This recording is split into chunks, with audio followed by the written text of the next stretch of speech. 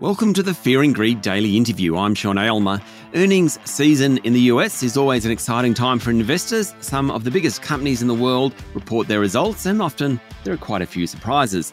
I wanted to get an update on where we're up to and what's still to come. Remember, this is general information only, and you should get professional advice before making an investment decision. Josh Gilbert is a market analyst at social investment network eToro. Josh, welcome to Fear and Greed. Thanks for having me, Sean. Pleasure to be here. One thing about the last couple of years, Australians can now invest overseas and particularly into Wall Street much easier than ever before. And I remember a couple of months ago, there was a report that went through the companies that Australians invest in. And the two that really stood out, which I'd like to start with, were Apple and Tesla. How are those two going? So let's start with Apple. Yeah, well, Apple, look, I mean, given everything that sort of happened in the last 2.5 years, you've got to take your hat off to Apple and Tim Cook.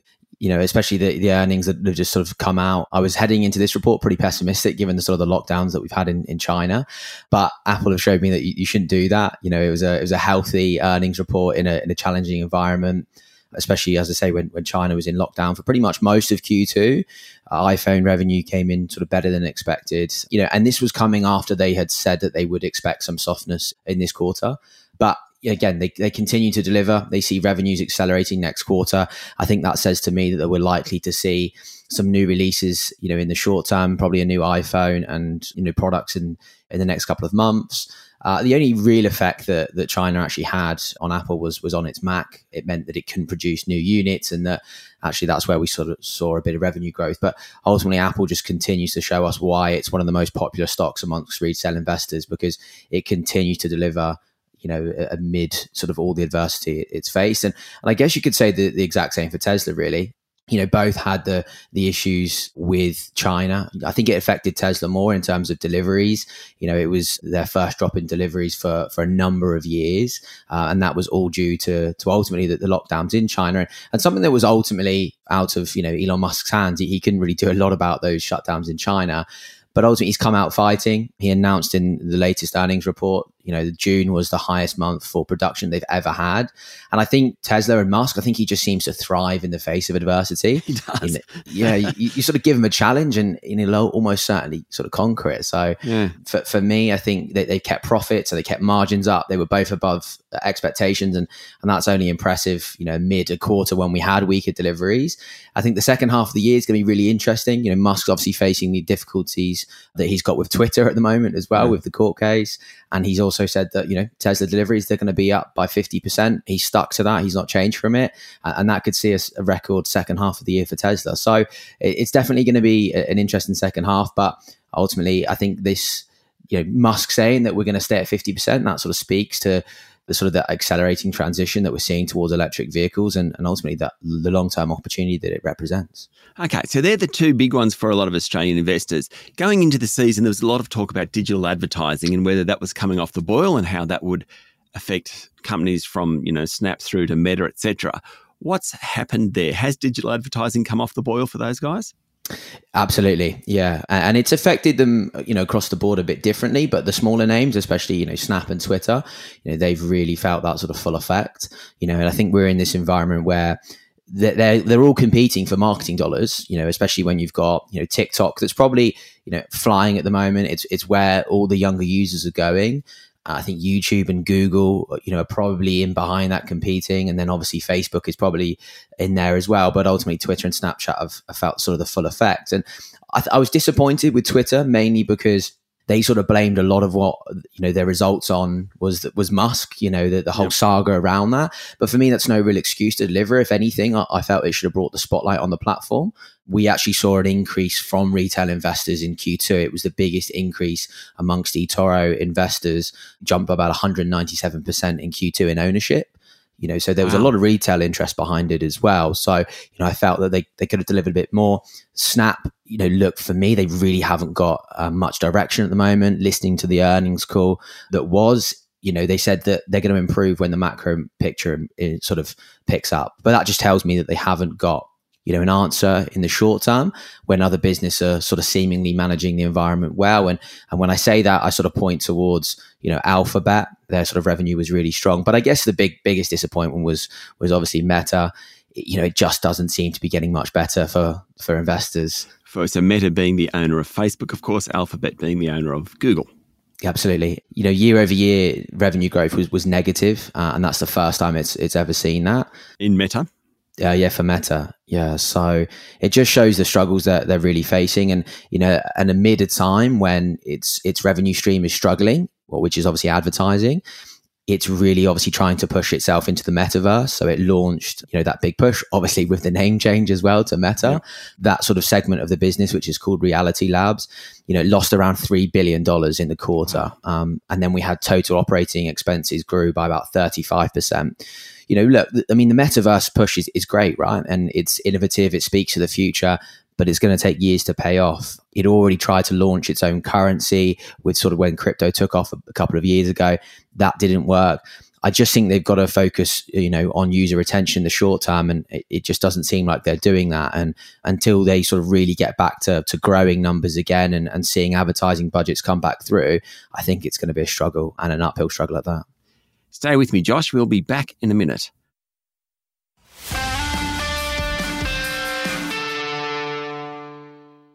I'm speaking to Josh Gilbert, market analyst at social investment network eToro.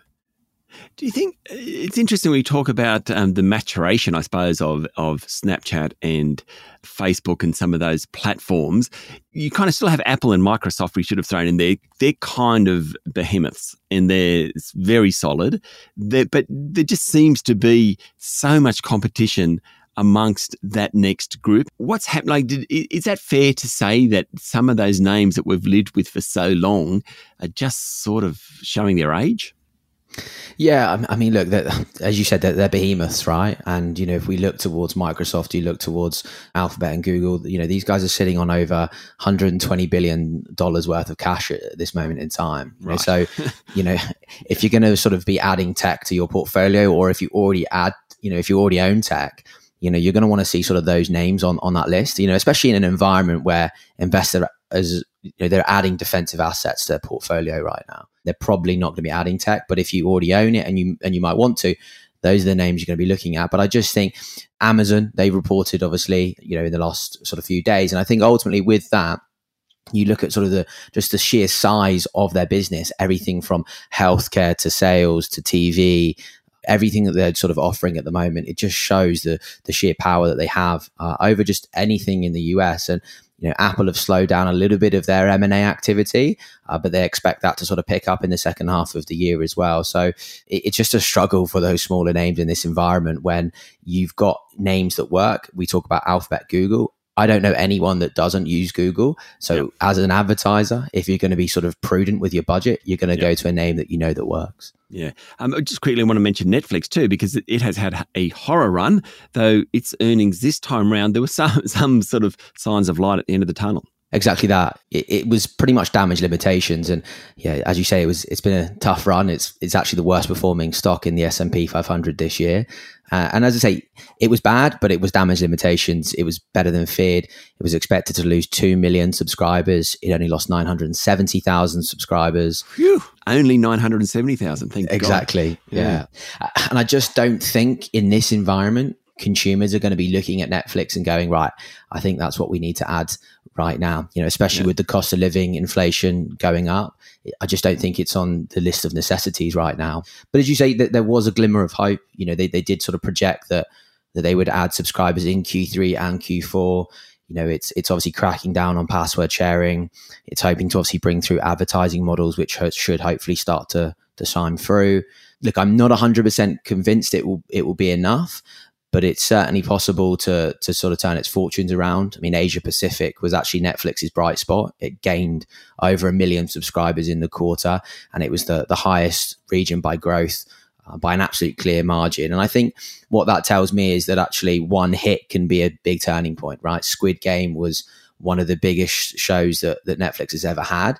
And that's, only attracted a huge number of users from this Asia Pacific region.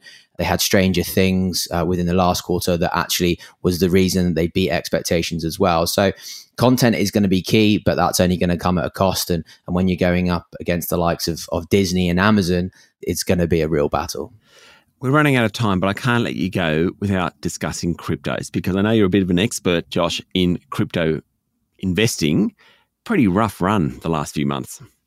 Yeah, absolutely. It's been a really difficult time, and unfortunately, in that instance, Bitcoin and crypto assets have been the victim of their own success. They've had this huge institutionalization, a huge interest from institutions, and ultimately what that's meant is that the asset class has ultimately become very highly correlated with equities. So when we're seeing institutions sell tech stocks or sell the NASDAQ, ultimately they're selling Bitcoin and other crypto assets as they would any other risk assets. And that's why we've ultimately seen it move in tandem. And that's also why we've seen a bit of relief over the last sort of few days as well. Again, we've had a bit of relief from equities. We've had a little bit of relief from crypto.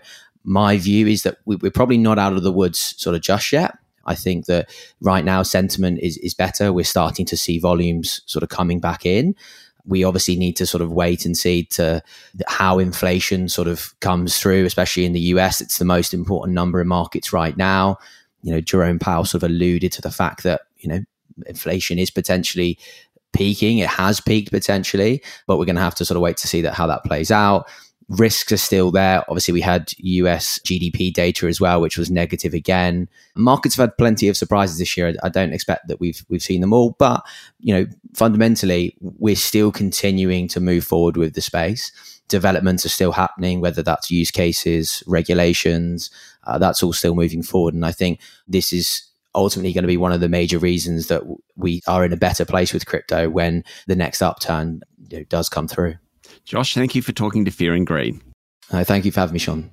That was Josh Gilbert, market analyst at social investment network eToro. This is the Fear and Greed daily interview. Remember, this information is general in nature and you should seek professional advice before making any investment decisions. Join us every morning for a full episode of Fear and Greed, Australia's most popular business podcast. I'm Sean Aylmer. Enjoy your day.